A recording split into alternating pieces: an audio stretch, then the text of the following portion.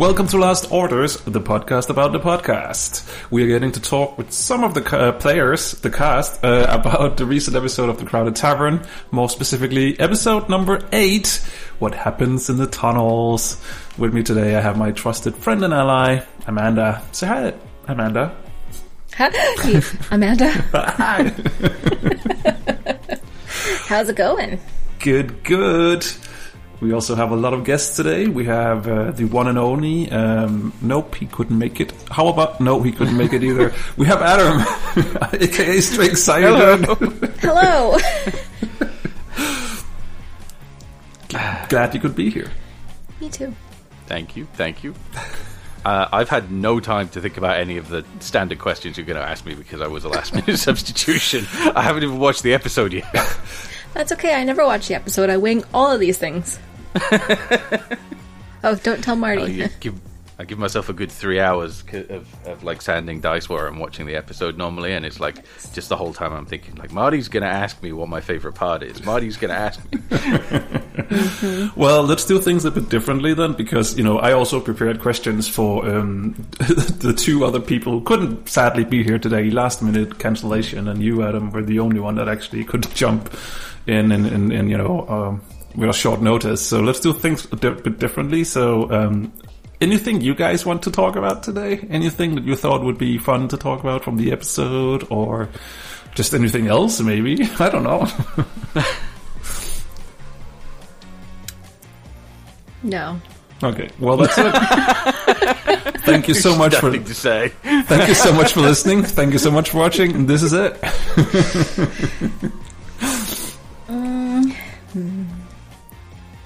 So any favorite moments, anything that, sticks out in your mind from the last episode? Or was it just a boring one and not memorable at all? It was not boring, but I think that the moment that sticks out the most for me is actually one that you may have made a TikTok/short for, and that is the assless chaps of Auburn. Yep.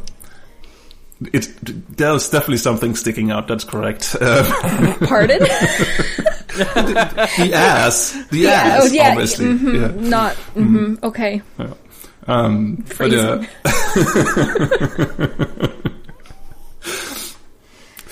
So yeah, that was hilarious, and yes, it is indeed being turned into a TikTok, and it probably already has released at this point. So if you haven't checked it out, check out YouTube Shorts or TikTok. Go do it. We have one of each. We do. Yeah. We do, and Marty really likes when you like the YouTube Shorts and view them, and comment on them. Yeah, it's true. Like, he sends me a message every time. Like, I get almost daily updates with like the view count of our YouTube Shorts, and I'm like, yay! I am trying to figure out YouTube, and it's not easy because we had 2 shorts that performed like 2 views, something like that. And then I was like, all right, I knew that both of them had like the F-bomb in both of them. So I was like, let's try and censor one of them and re-release it. And then it got 1,200 views. And I was like, oh, whoa, okay. Wow, okay. 2 views, 1,200 views. Okay, maybe that's it. Maybe it's, maybe that's a sign. Maybe YouTube doesn't like swearing. I don't think it's all necessarily the content of the video itself as well. I think the fact that you uploaded that again now after we've had a bunch of successful YouTube Shorts is probably getting more attention just anyway, regardless of content. Yeah, I don't know, because then I took the next one, the other one that had the F-bomb in it, and I censored that one, and it got 2 views again. And I'm just like, really? Okay, I don't get this. I thought I had figured something out, but it's like I thought I had figured TikTok out. Kind of. I mean, I'm definitely not very good at it. And like with all of our videos, we're getting between like 750 and 900 views, and I was like, this is really good. But then like in there's one that's got 62 views. In and amongst all of the 700 to 900 views, it's like 700, 800, 900, 67, 800, 400, and I'm just like, is it like way longer than the others? No, they're all 59 seconds. Yeah. It's just a very, very strange thing. I don't know. Social media is a mystery to me. Yeah. Hello, I write social media posts for a living. And I don't understand how to make it work. I'm still trying to figure that out too. So yeah, you're not the only one. At least I don't have to do management anymore. I just write. But that being said, when I cannot figure out how it works, I am actually very much enjoying making those small TikToks. It's really good fun to me. So, Amanda, is your cat snoring?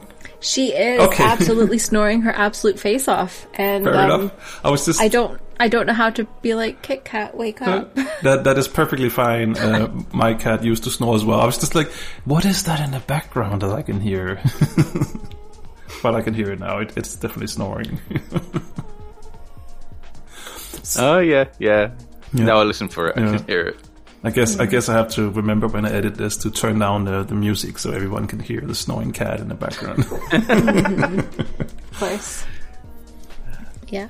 She's but yeah, in terms of my favorite, I don't know if there's a moment, but like I really liked what Danny was doing with Auburn. In fact, I almost said last orders that I had a complaint for like Wizards that a minute is not enough time to do meaningful roleplay with a shifted character. Mm-hmm.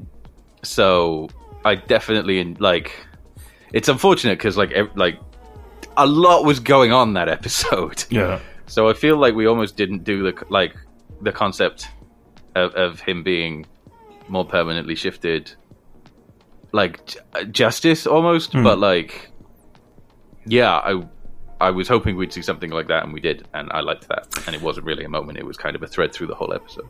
Yeah.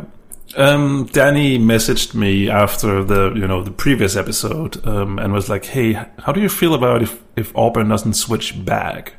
And I was just like, "Oh my god, I love it! I'll allow it." And we agreed to I made some quick rules about Constitution saving throws. Obviously, in the beginning they are lower, but they will increase throughout the episode. So and then he got down, so I guess he unshifted automatically by that. But yeah, when he messaged me with that idea, I was like, oh my god, I love it. Let's go. Let's bend the rules and see where this is going, because it makes sense for the character, and it's not anything that is groundbreakingly breaking the game either. I think the main thing is that he gets 10 feet more of movement, and I'm like, that's fine. You're going into tunnels anyway. You're not going to need it or use it anyway in there. So, No, I thought that it was really awesome for his character development as well. And there was no discussion between the cast members about it, because I'm sure if you heard the episode, I was like, how long are you still supposed to be shifted? I feel like that minute is well past. And he was like, yeah, We did talk about that as well. We did talk about it as well, where I was like, should I, will the players notice, or should I, make hints through the way? But you did notice on your own, so I was happy that I didn't need to do too much work there. So thank you for noticing that Auburn didn't shift.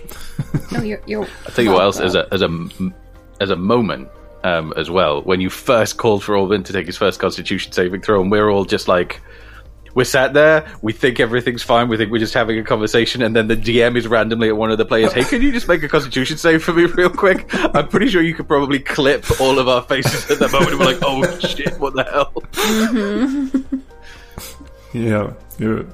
Yeah, that was a fun moment.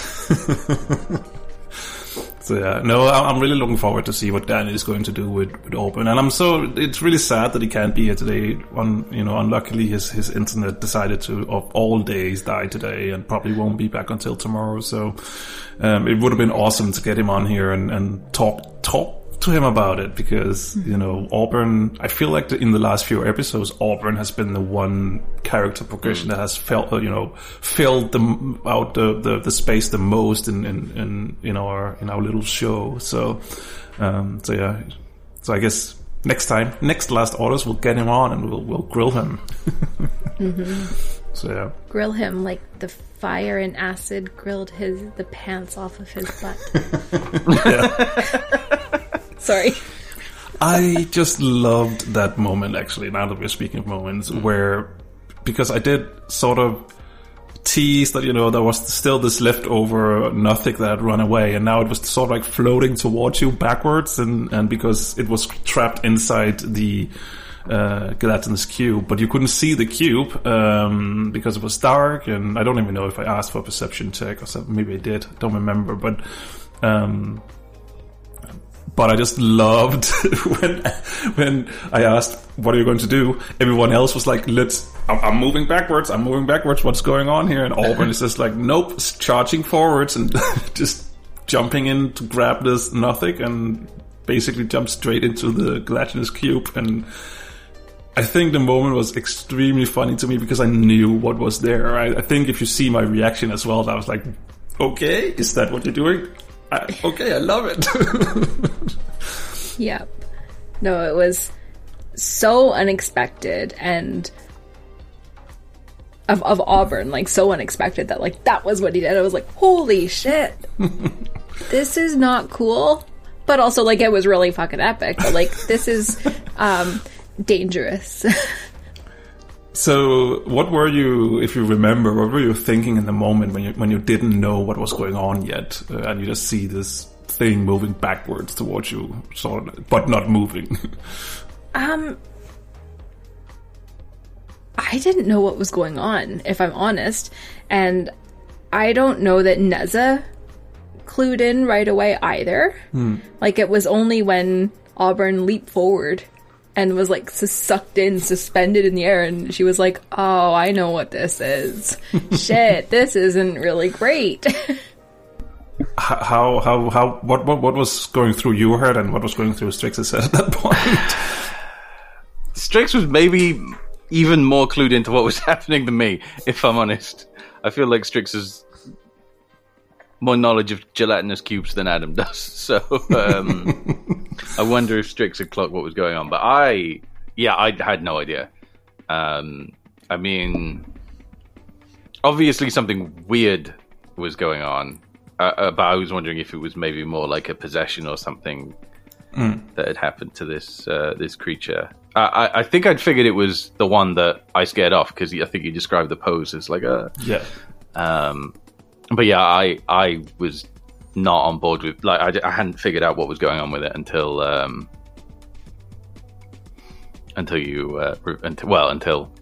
Auburn decided to just sort of go for it, and and it hit hard. Smacked him in the face with a stone, didn't I? You did indeed. But it really hit hard, and because I had boosted it up, and when I saw how hard it actually hit, I was sort of like, oh wait, did I overdo it? but then it cannot move that fast, and stuff like that. So I think it actually worked out. I think all of you got the scare. Auburn was downed in 2 hits. So I think I got the scare into you, which I think is sometimes needed, so it's not just like, oh, this is, we can do whatever we want, nothing's going to happen. Oh yeah, like that scare was yeah. a lot, like, unexpected and needed to kind of, like, this is a dangerous situation. Like, our beast of a character, like, our beast of a companion is down. Fuck. Like, this is not good. And to be 100% honest, a little bit behind the scenes info here is that I actually gave them a ranged attack as well, because I just didn't hit as hard, but I just wanted to make sure, just in case people were, just turning around, straight up running away from it, just to have something, because it cannot move that quickly. But when I saw how hard it hit and that Auburn was down, I was like, this doesn't exist. It's something I made up, so it's not there anymore. Poof, gone. So, but yeah. But I actually am starting to enjoying, making my own monsters or upgrading existing monsters, and because it's something that it's very difficult. But if you don't do it, you don't get the experience out of it. So true. So Marty was pleased. Yay, Marty. Yeah. No, they hit hard. I was like genuinely scared that we were going to like TPK on that. Like, I was like, this isn't good. Well, yeah, because I think we figured like Strix and Arlim would get one banged by like that thing. So it's like we need to be a long way from this thing. Yeah. But speaking of Arlim, I think he was not to taking away from anyone else because everyone did really well. But I think Arlim must have been the MVP of this fight. Those heals were. We would have TPK'd. Yeah, definitely. Without those heals. Like, every single one of us would have been down. Yeah. And he even got the killing blow. So, on the last one. So yeah, he's not useless. No, he's not useless. No. Not all the time. Oh. Which is another, again, very sad because Rick was supposed to be here as well. So very sad that we couldn't talk to them about it. But yeah, we'll have to ask them another day about it. Would you like to talk about the other insider information about that episode? Which one are you referring to? Why Neza was so insistent on going back in the dark, scary tunnels? Yes, because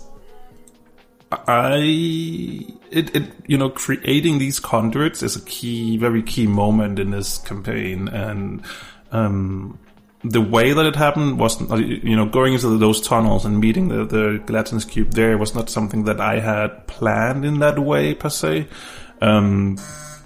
because I wanted it to happen a little bit more, just like naturally. I gave a lot of hints to Amanda, aka Nessa, in her storyline to this.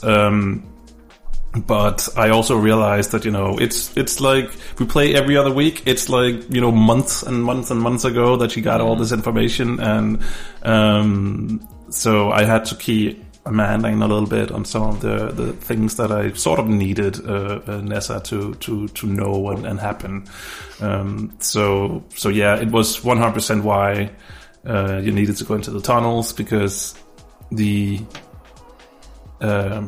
gelatinous cubes were there, and that would trigger Nessa's mind, trigger a memory from episode 1. So if you missed it, go back and watch episode 1, because there's a very key information that Frayne, her lab partner, was giving her. So it's true.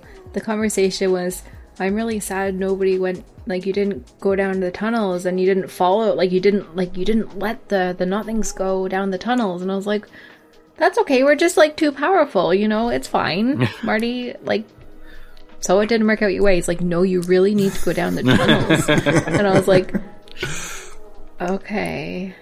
Hint, hint, nudge, nudge, wink, wink. Yeah. And I don't know how many people said to Neza, like, why did you insist we went down the tunnels? And I was like, I'm just following DM's orders. Strix would have wanted to go anyway, I think. There was too much interesting stuff we'd already found in those caves to not explore the rest of them. Yeah, I think, and I also think it's one of those cases where we're trying to make this a limited series, and maybe that was a wrong move, but we're going down that road now, so that's how it is. But because, since if it was not limited, if we had more time to pursue this afterwards, then, I could just place this, those cubes another place in the story, so it wouldn't really be an issue. But because we sort of have like a deadline, something we're moving towards, it's also, I'm doing my best to just have hands off and let you guys do what you feel like you need to do in the situation. But I think I realized probably an episode too late that I probably need to push the story elements a little bit more. But again, you live and you do stuff and you learn from it. So yeah. So and we'll sometime figure out a day to record our last episode. Yeah, I was going to say, like, it's all well and good saying, like, oh, maybe we won't have a time limited thing, but have you tried arranging anything this summer? Like, my God. Yeah. So, but anyway, we'll get there eventually. I have even I haven't convinced myself fully yet, but I have sort of thought about maybe I can end season 1 a place where we could actually pick it up as a season 2, but it also means that I need to figure out more stuff for a potential season 2. So yeah. Ooh. But I don't know yet. We'll see. We still need to get through 9 and 10 and see where we end up, and then I'll know where we're headed, because sometimes things just take longer and players do fucking weird shit, Don't know what you're talking Sorry. about. No, it's fine. It's perfect. It's part of the game. It's how it should be. So,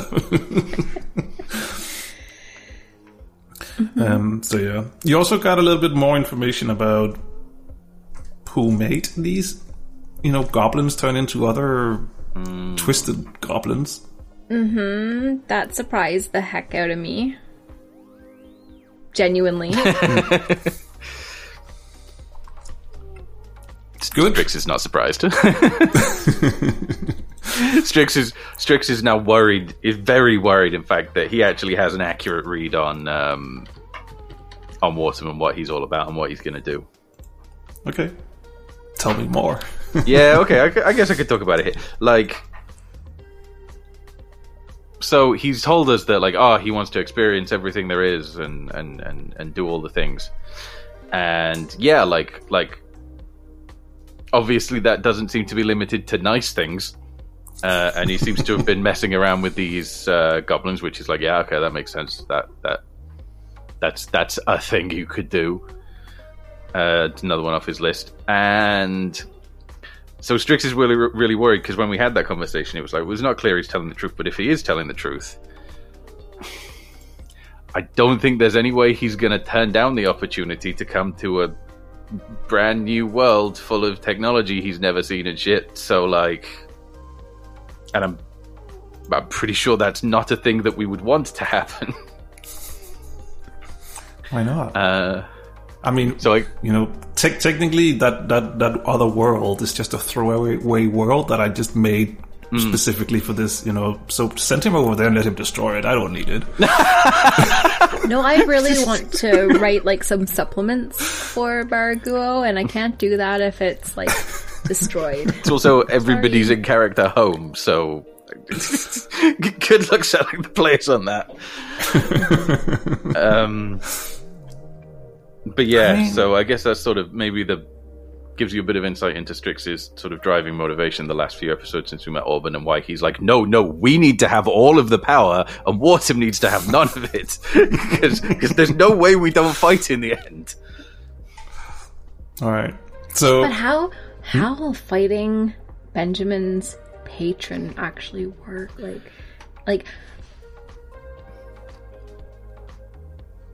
Would it kill him? Or would he just become no longer a Not if warlock? Strix could have him. You will find out in episode 11 or 12. Maybe. Who knows? I don't know. Depends what you players do, I guess. Interesting.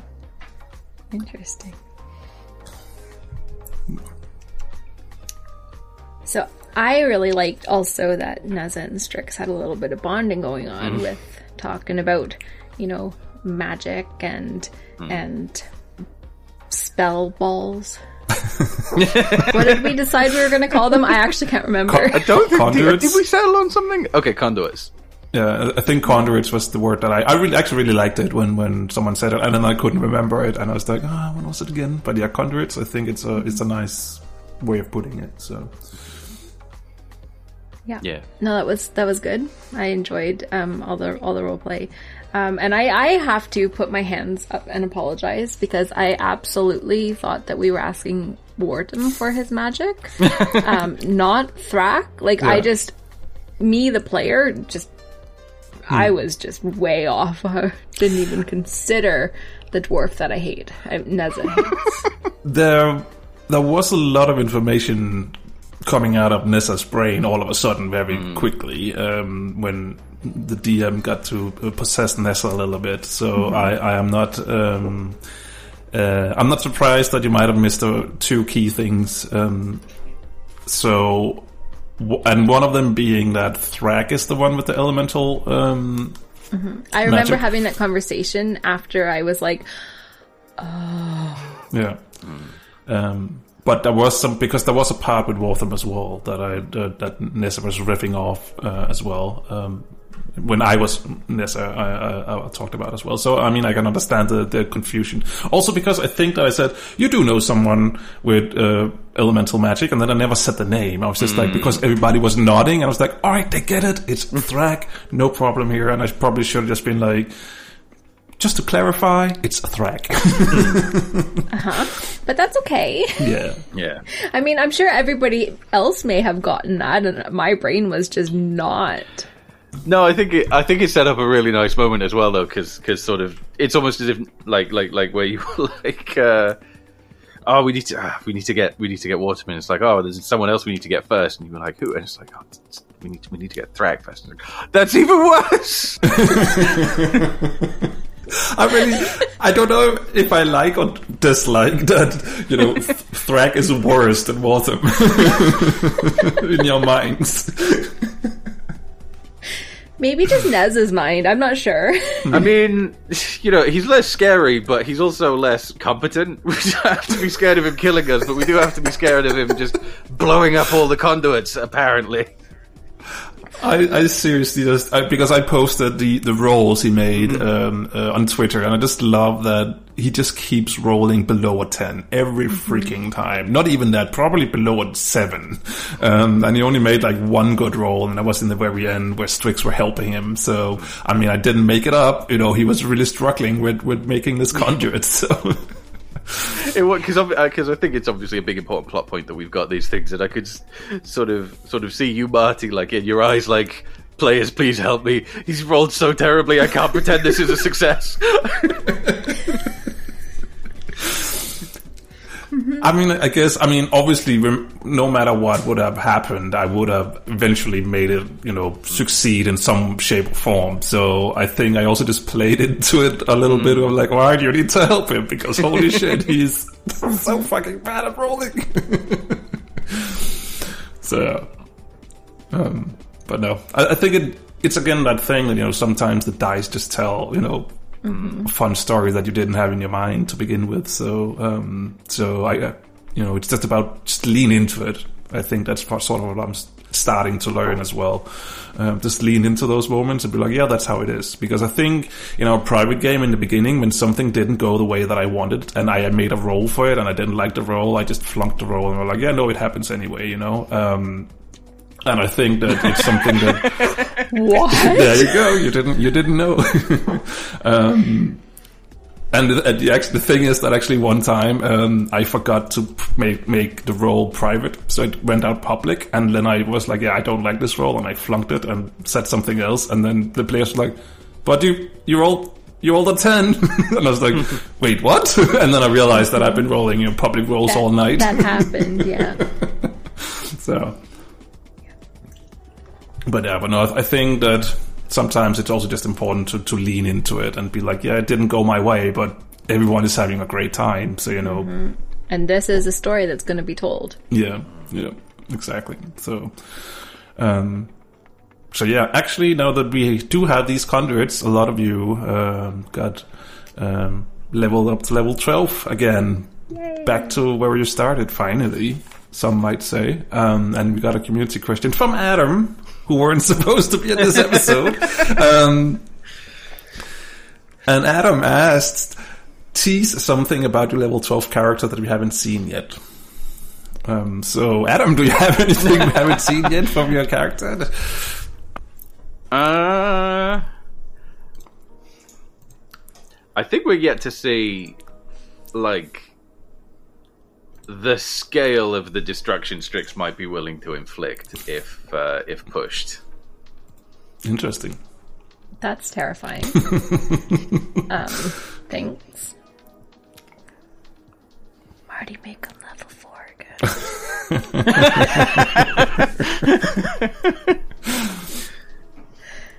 again. So how has it been to have made this level 12 character and then just seen scaled down to level 4 in the first episode? how has the road up until here been so far, and how excited are you that you're back at level 12?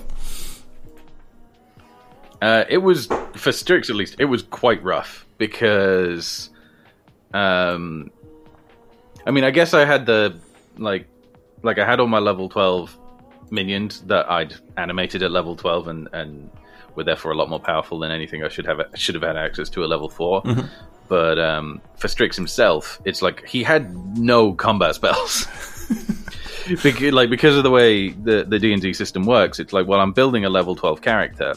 So, like, level 1 and 2 spells are weaker than my cantrips at level 12. Why would I ever take those? And I guess it also doesn't help that, thematically for Strix, I wanted to, stick to certain kinds of damage that felt right for him. Mm-hmm. So he has, acid spells, he has, lightning spells, but, no fire spells, they're not allowed. And certain other ones, it's just yeah, that's a nice spell, but, it doesn't work for Strix, in my opinion, so I'm not going to take it. Mm. And to be fair, it is actually kind of refreshing to see a wizard without fireball. Mm. That's true. Just putting lightning bolt's a good spell. Just putting it out there. It's basically as good as fireball, guys. You should use lightning bolt more. Yeah. I mean, in my other private game that I have, where I'm the player, we have a wizard in there as well who actually. We actually sort of were in a pinch because we were just surrounded by enemies, and my character was like, oh no, actually not my character. Marty was like, hey, just use your electricity spells on me because it's fine. I have this shield that actually halves the damage, so go nuts. We sort of metagamed a little bit, but it would also have been such a cool moment. So he actually ended up doing that, but he rolled so freaking high anyway that my halving the damage didn't really matter, and I went down anyway. So. But he saved the day. So there is other things that fireball. Wink, wink, nudge, nudge. Go check them out. If you're into that kind of thing as well, Vitriolic Sphere. It's a level above Fireball, but it's actually quite a bit stronger than Fireball, even upcast. So look out for that one as well, guys. Good advice. How about you, Amanda? Any level 12 shenanigans we should know about with Nessa? There are some things. Because she's a monk, she hits with a weapon. She goes bang, with her quarterstaff. So nothing super out there. But she does have a movement speed of 50 feet. So can you picture her running? She's just going to be see ya, whoop, 100 feet away, and I just found out as well, she can run up a tree. She can run up a vertical surface. She could go 100 feet just up the side of a surface. What is that about? That's so cool. Just monk stuff. Just monk stuff. Mm-hmm. And because I picked the Way of the Drunken Master as her tradition, she has the Drunkard's Luck, which is canceling disadvantage on some rolls, which is pretty cool. If I want to do that. Nice. So, unfortunately, nothing really, really cool except for the running. She can run across water. I think everyone is in agreement that you need to fight a dragon at some point. So maybe it does. I was going to say it does come in handy that you can run up walls or tree trunks or something like that. Who knows? She can run up the side of a wall and then go with her quarterstaff down right onto the dragon's head and split it open from the head. One hit. Yeah. Sure. Well, as you have proved in our private game, Marty, I am not allowed to one-shot things, so... I mean, you were allowed to one-shot things, you just didn't roll high enough. Anyways. Wait until you see the high level spell Strix has access to. You're going to have to be buffing things HP. Oh, don't worry. I've already done that, doing a specific fight where I wanted someone to get away, but it still didn't work out. So it didn't work. No. So, yeah. I can't remember if you did this on the podcast or not, but you've already admitted to us that you accidentally nerfed them, just because you forgot part of what they were supposed to be able to do. I did that, last time on the podcast as well. I did. by accident nerfed them because they were actually supposed to have 2 hits and the large one 3 hits, but instead they ended up having 1 and 2 instead of 2 and 3 because I just remembered something about, they have multi attacks, or it's the large one. Okay, and then I just went with it, in the moment. But I was wondering in that fight, it's like, Strix is still up. Wow, that that mirror image spell really worked. And it's like, oh no, Strix should definitely have gone down. So yeah, but I think it's again one of those things where it comes with experience. Where in that moment, first of all, I mean, it's not going. It sounds like I'm not trying to excuse anything. It's totally on me, but it was like over 2 weeks ago that I planned that fight. Because the fight lasted over the cave lasted over 2 episodes, so I didn't fully remember things, and I didn't 3. Yeah, I mean in total it was 3, but yeah, but yeah. Anyway, so I didn't. I should have sat down and checked up on the monsters and stuff before, but I just went in there. I was like, what could go wrong? I know this. I've done this. It's fine. What I'm hearing you say is that season 2 should be every week. I mean, I am not against it. But there's a lot more people than the 3 of us that need to be considered in this. Yeah. I assumed Marty would just be shutting that down and just be like, no, that is 1 week. No, Marty's like, yes, let's fucking do it. Let's go. I think 9 times out of 10 I'm fine with it because then I will have stuff planned and stuff like that. But I also know that when you have such a tight thing, especially something that's live streamed, I want it to be, of a certain quality. And I myself still keeps fucking that part up still, So, so just planning something, for every week can sometimes be a little bit, a lot of work to get done. I mean, I hats off to, some people like Matthew Mercer who does this every week, probably plan stuff for the next few sessions. I mean, it's sure they're also probably doing that a little bit more full time than we are, but still, still it does take time to plan these things out. So sometimes I think it also. I think it also varies by DM style as well. Yeah. Some DMs are very improv heavy, you'd rather go in with just a few bits and a vague idea and then sort of go with what happens in the session. And other DMs like to have a lot planned out in advance, and it's not a judgment on which style is better or anything, but you kind of have to accept what your style is and work within the confines. A prep heavy DM is going to need a lot longer to prep than someone that improvises. Mm-hmm. But then again, when we have something like this, where we just been through this whole cave and tunnels and stuff like that, I planned that now, over 3 sessions ago now, because it's taking us 3 sessions to get through it all. So then again, it's very light. Obviously, I still go in and do some planning because things always happen that, I didn't take into account, or players decide to do something. And so obviously I still go in and look at what I have done and or what, has happened and if there's anything I can do to move things in a certain direction or stuff like that. So, I mean, it's not like there's no planning at all, but still, if you do it correctly, you can plan quite far ahead in some cases, So, but then there's Strix didn't even have undead minions out to bog things down. No, exactly. Yeah. So, but going into the next session, I have not really too much planned for the next. I have some ideas still rolling around in my head.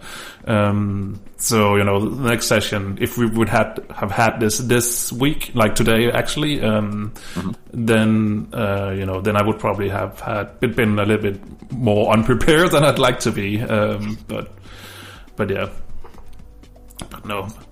Speaking of next session, I have a question for Amanda actually. How open is Nessa going to be to the idea of more undead around the camp? Now that that's firmly possible. She doesn't love that idea, and she is very, I'm not even going to say mildly, she is, severely horrified that the IAC has put that in, your job description. I mean, I just made that up, by the way. Yeah, Marty, exactly. That was not part of Marty's law. I just made that up. I don't know where Based that came on from. it was based on sort of my understanding of like how the IAC operates and the kind of thing they'd want to do. But like, are you okay with that being canon, Marty? I mean, that doesn't sound like the IAC at all. You know, why would they do things like those? Like, she is very aware that the IAC is like run by a bunch of, I don't know, chickens in a lab coat. But like that in particular, she's horrified. She's like, no. I mean, to be fair, maybe I don't even remember, but Adam, you came up with a name for a school, I think, that he went to, and a specific department in the IAC. Barrier University for... what was it?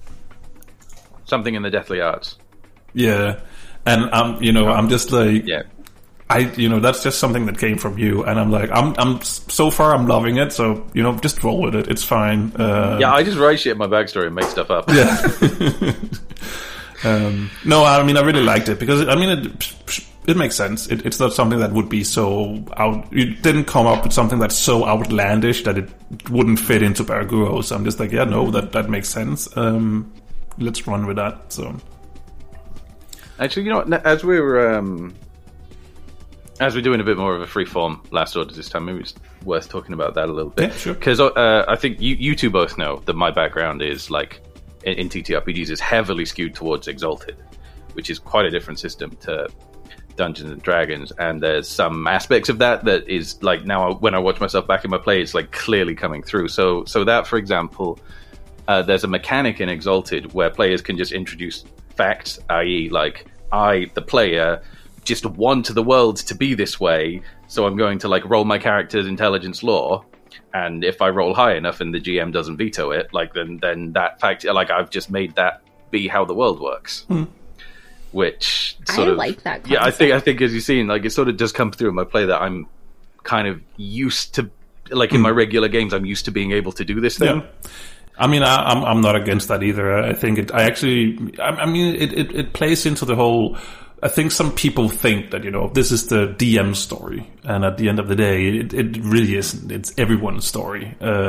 Because everyone is contributing everything. I'm the DM, I'm not in charge of your characters. I don't know what they're doing. I don't really know where they're coming from. Originally, at least. Obviously, you have told me about your characters, and then I might have adjusted, small things here and there if need be. But besides that, this is like a collaborative thing. The story is not mine. The story is ours. So no, I totally like that idea. I also like something that I feel like is sort of like in the same vein that I saw on TikTok is a rule called "I Have a Friend." Yeah, Amanda, I think I sent it to you. Where when you're stuck in the storyline or something like that and you're not quite sure what to do, you can just the player can once be like, actually, I have a friend, maybe we can go, they live over here, and just come up with, a friend that they might know that can help them. And I kind of like that idea as well, because, it adds to the world, it adds to the story, and it can also be a tool if you're stuck, so, I like that. I like when everyone is contributing to the story. So yeah, I do too. No, it's good, and I love what you're doing, Adam. Like with Strix and like this information that's coming in. Like, I think it's really cool. And I really wish that I was better at like coming up with things like at the drop of a hat, like the name of something or any of that information. But I'm just like, creating on top of acting is very difficult. Improv.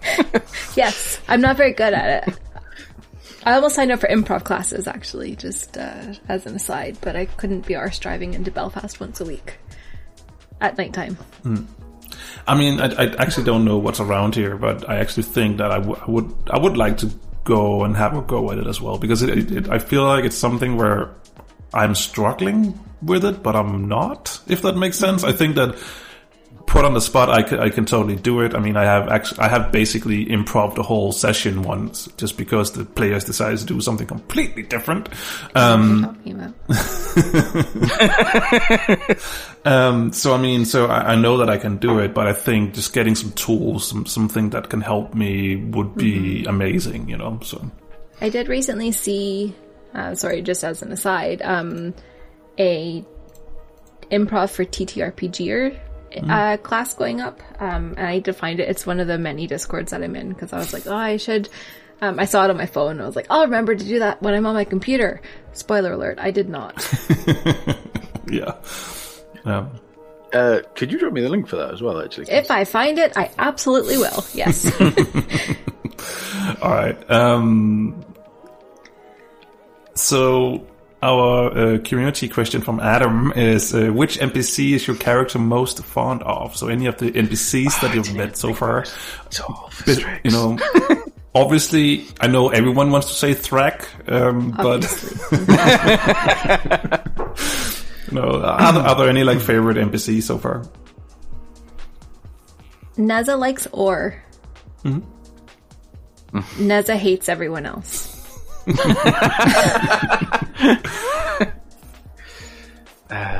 Which that's great, Marty. That's you made fair, my yeah. character feel things. Yeah, that's fair. That's fair. I'm not allowing Strix to say he's undead, because that's an obvious and cheap answer. Even though that is the literal answer. Even if they even count as NPCs, I don't know. But in terms of like actual NPCs, I mean, who has Strix met? He has met Thrak, and he has met Wortham. he's met Wortham. And He's Orr. met what's the name? Coxie. Auburn's, yeah, Coxie. Auburn's. Wink, wink. Nudge, nudge.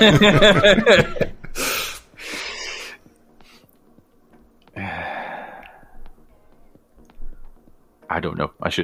Definitely would have thought about this ahead of time.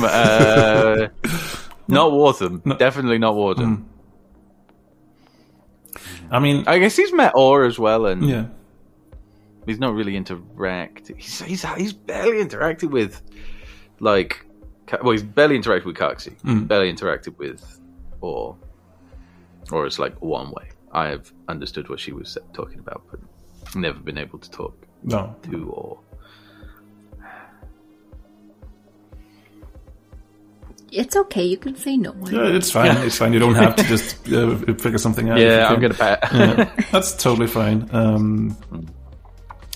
Right. What's a TTRPG you haven't played yet that you really like to try? I know my answer to this.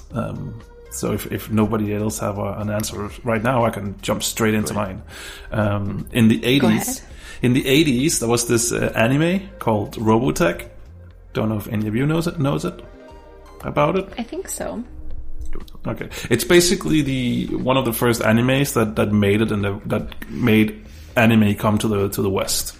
And I just love it. It has mechs in it, planes that turn into robots, and I just love. I do know this, by the way. Yeah.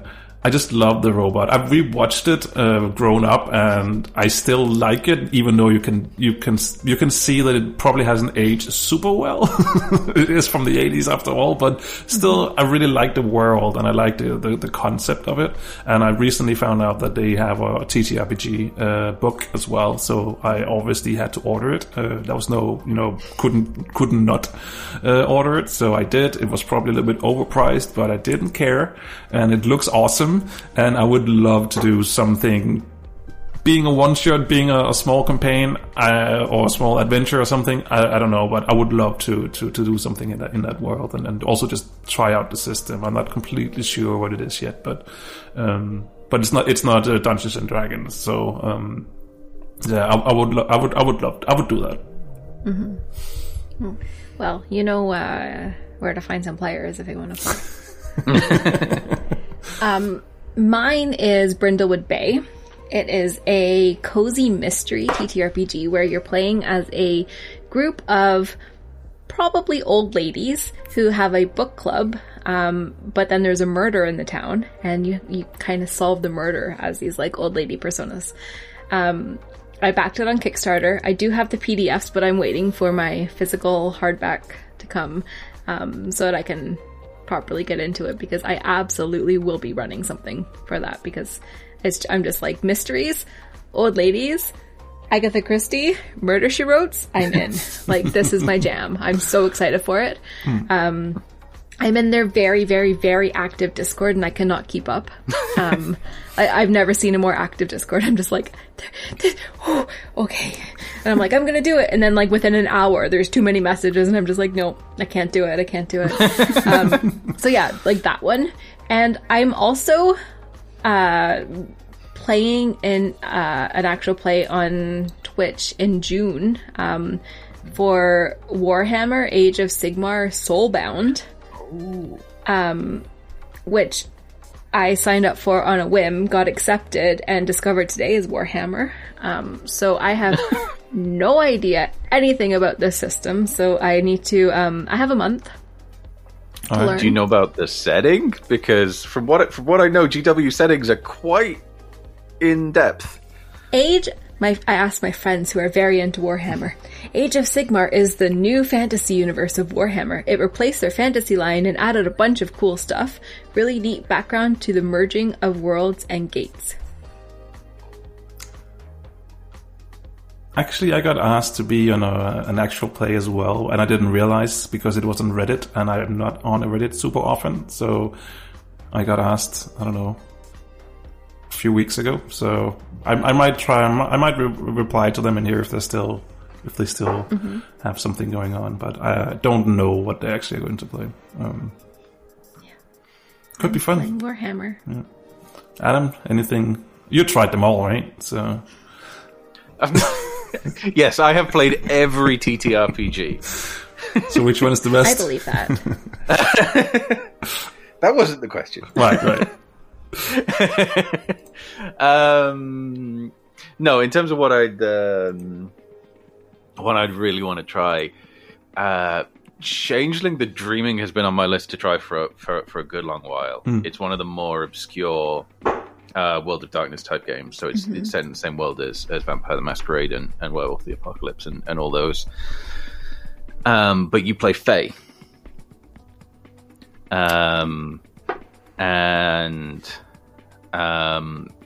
I think what drew me to it the most is that like there's this a conflict that's baked into the system of like trying to stay true to your sort of authentic Fae, like childlike like sense of wonder self, and not succumbing to the banality of, I guess, like adult life and like having to file taxes and things, and that conflict, like having a system that deals with that conflict, definitely appealed to me and got me interested. And then I watched a few actual plays, and now I really want to play it. Awesome. That sounds really cool. I love the idea of like staying true to your child, like your inner child. So yeah, if you want players, like yeah, I mean, I'll come join as well. I don't know if I want to run a system I've never even played. I mean, if none of us have played it, then it could be fun, Then we just volunteer someone to GM, and that's that. Yeah. I think also if something that I would love to do on our channel as well at some point, if probably not like a full campaign or anything, but something I think if we were just going to maybe do some one shots or again shorter adventures, then there's two things that I would love to do. One of them is kids on bikes. Because I just like, again, I'm an 80s child. I love those 80s movies, E.T., the Steven Spielberg movies, stuff like that, Stephen King as well. So that whole Stranger Things is, a big hit with me as well. So it could be fun to do something in a similar vein. And I think that it's a fairly simple system that you can easily jump into and just have some fun with. So I would love to do that. I know that Rick has played quite a bit of Kids on Bikes. So maybe we can Maybe they can DM. talk them into GMing. Yeah, That's what I'm saying. could be fun. And the other one is Werewolf, the Apocalypse. It's terrible timing to play that now. It comes out in August, right? The new. Yeah, I think there's a new one coming out this year. Yeah. So I would love to check that out, and because that's basically where I started. I didn't start with D&D. I started with Werewolf actually. So. Yes, I did know that. I remember now, like way back when you first interviewed me to be on this. We talked about Werewolf. Yeah. So. Yeah, they've announced the date now. It's August. Is it August? I know this Right. because I make D10s, and it's a D10 system. There we go. So cool. So. I basically need to get really into a D10 system so I can have a reason to buy your dice.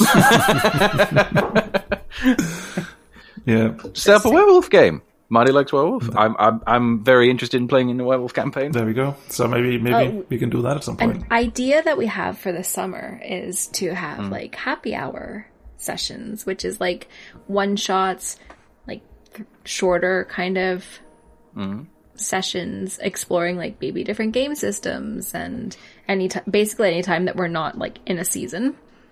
We've thought about that. We haven't talked about it like what it actually looks like, but we have talked about the fact that it might be a thing that we consider. Yeah. I'd be up for that. Yeah. Definitely up for that. And I think it could be... Especially as you can... Like, because you don't need a regular cast, you can sort of drop in. Yeah. Like, I mean, it could be as well. It could be other people from our community that wants to join or something like that, and it could be be cool if other people DM as well. You know, so I can play. No, sorry for every DM. So yeah, I'll give you a relatively short list of systems I'd be comfortable jamming. Fair enough. I mean, to be fair, I've only played Werewolf and D&D basically. So trying something new would be amazing. I'm having my eye on the Project Black Flag as well because it looks kind of interesting. Actually, that's not true. I'm lying to you now. I actually played one session of Pathfinder 2. That's right. You did. Because one of my friends wanted to check it out and also check out a Tailspire, which is an online system you can play through on Steam. So you can use it to play D&D. You can use it to play other TTRPGs as well. So it basically just makes a 3D, or you set up a 3D world, so you can set up buildings. That's like the whole workshop. So if you need a specific type of building and you're not good at building them yourself, you could grab one from over there and stuff like that, and then you can have a session in 3D online, which is pretty cool. And we wanted to try out Pathfinder 2, which we were playing level 1 characters, and I could do so much stuff. It was actually pretty good fun as a fighter to actually be able to can I move, and I can also hit. And I can hit again. Whoa! And so sure, obviously there is doing a lot of things makes you also get a little bit of a what's it called? I want to say punishment, but that's not the right word. Penalty? Penalty. Thank you. Obviously, the more you do, you get you'll get a penalty, and I suspect that when you level up, you can probably do something to lessen that penalty and stuff like that. But as a level 1 character, it seemed pretty good fun, to be fair. So that's so cool. So yeah. I hear the guides are finally back in stock on the Pathfinder website or the Paizo website. Oh, really? Yeah. I heard that rumor. Okay. I mean, I bought the Humble Bundle that had I don't know how many books, so I have so many PDFs that I'm looking through. So. PDFs don't go out of stock. No, exactly. That's true. But the only thing... I have so many PDFs, I just really like the physical book. Yeah, I mean, I prefer the books as well, especially when you're, making a character sheet and you need to go flip back and forth through the pages to figure out, stuff. It's really tedious to do in a PDF because, it just is. But yeah, I tend not to buy a physical book unless I'm at least decently confident I'm actually going to play the game. Exactly. just like me. So Which is a good habit to get into. That's a very good point. I'm like, ooh, Kickstarters. Oh, well, I don't want to back it unless I can get the physical book. exactly. Oh, well, guess I'm dropping another 50, 60, 70 pound on a Kickstarter that I may or may not play. And I mean, This is my life. I'm like, why do I have no money? Oh, Kickstarter. I mean, and that's why I've already, bought Kids on Bike and the Robotech one, because obviously I'm 100% going to play those at some point, right? So, Definitely. yeah. Is there a physical Kids on Bikes book? Yeah. Huh? I have it in my shelf over here behind me somewhere. So, all right. Should we finish off with the random question that you asked, Adam? If I can remember what it is. What was your favorite? Oh, yeah. Okay. What was your favorite subject in school? Oh. Mine was modern fantasy English. It was Very like a specific. specialist English course that the best English teacher in our entire high school took, or taught. And I took it. It was, bear with me and my North American terms. It was a grade 12 course, and I took it when I was in grade 11.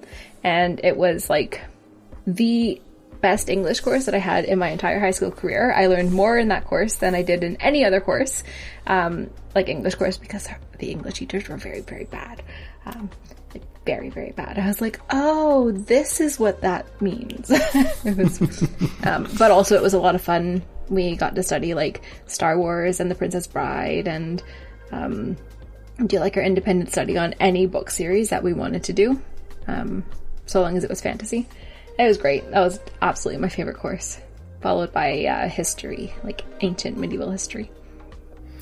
Is it throughout all your school time? So also like university and stuff like that, or is it just back in? Yeah, I think that's allowed. That's Yeah. Whatever works. Yeah. Because that changes my answer drastically.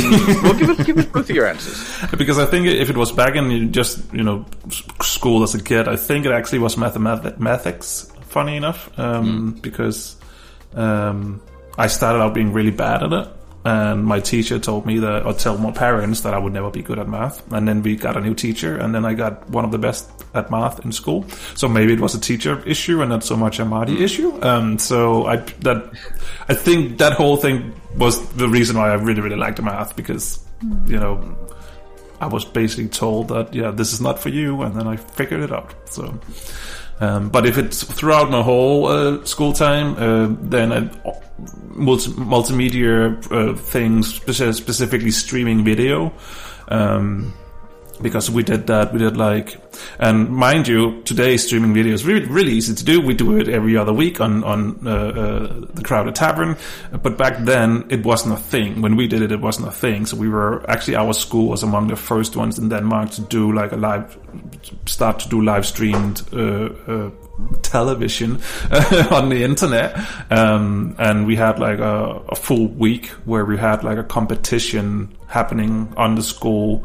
And we live streamed everything, not 24 hours, but probably like 7 to 8 hours a day or something like that, where we had, obviously, already taped stuff that we had pre-made, but also live interviews. We had like a host, and we made so many pranks with each other. Like one of the times we invited like an IT guy in to sit and talk about IT and be really use like words nobody would understand in IT, and because the host had like earpieces, so we were like, you need to get him to talk normally. Nobody understands this, and the host is just out of their mind trying to get this person to talk normally, and was so stressed about it. But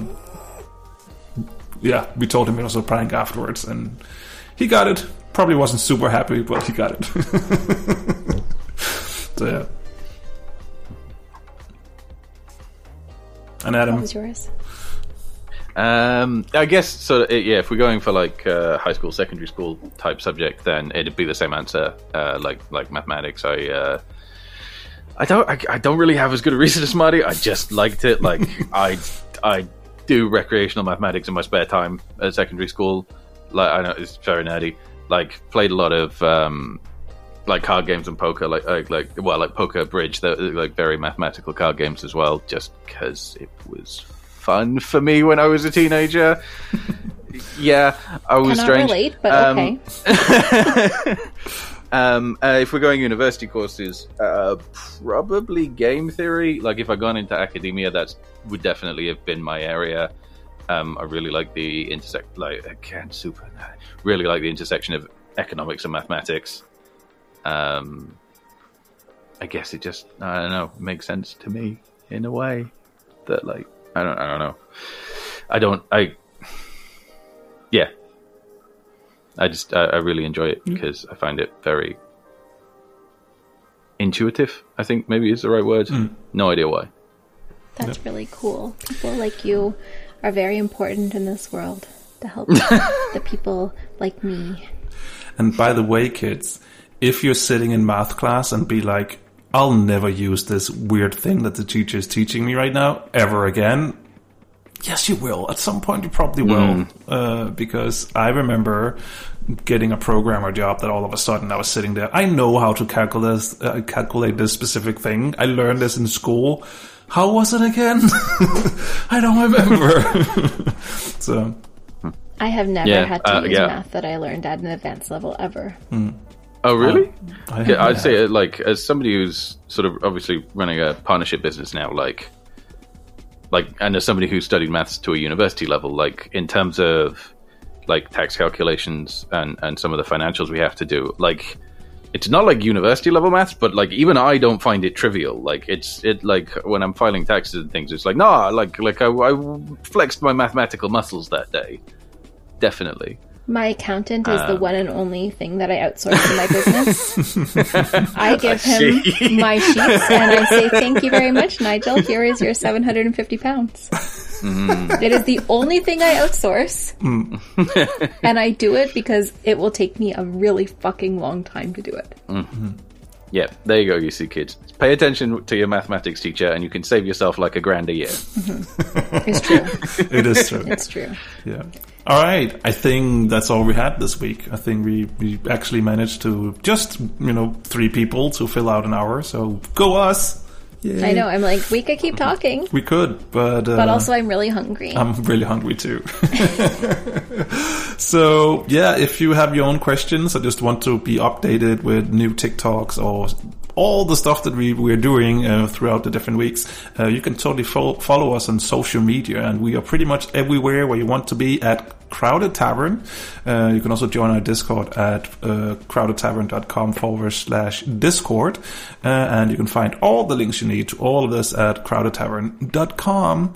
So thank you so much for watching and listening. Amanda, anything to add? Don't forget to like and subscribe and rate and review as much as you like. Thank you very much. There you go. Then Marty will be happy. Like those TikToks and shorts. Make Marty happy. Exactly. I'm checking the counter every hour to see if it's gone up or down. So he's not lying. So yeah, thank you for watching. Thank you for listening. And guys, thank you for being here. Thank you. Thanks very much, Adam. Thank you. See you all next week. No problem. Bye. Bye. Bye.